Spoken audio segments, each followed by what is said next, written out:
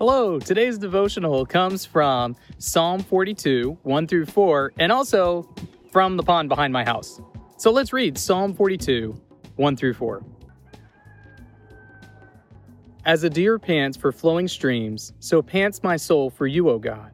My soul thirsts for God, for the living God. When shall I come and appear before God?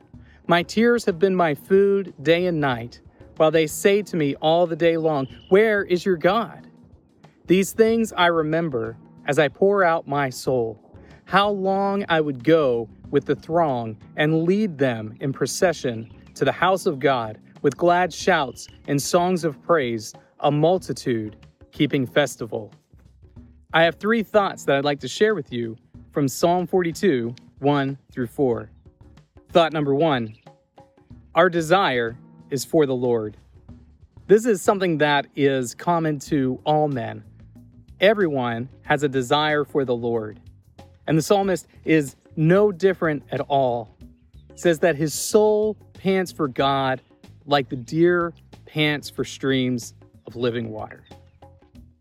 We all have a desire, have a need to know God, to see Him. So our desire is for the Lord, first and foremost, above all things.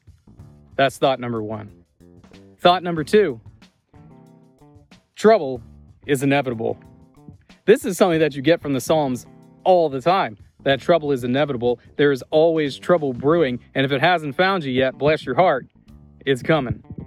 Trouble is inevitable, and we need to recognize that. We need to recognize that no matter what is going on, how good things are, that trouble looms on the horizon.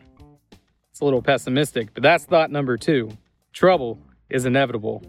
And thought number 3, remember the good times. As the psalmist is sitting there thinking about how he longs for God, how he is separated from God for some reason or other, how he doesn't feel God's presence like he should, he remembers the good times. He remembers the times when the Lord was close. He remembers that even though the Lord seems far off, that He is ever present and nearby.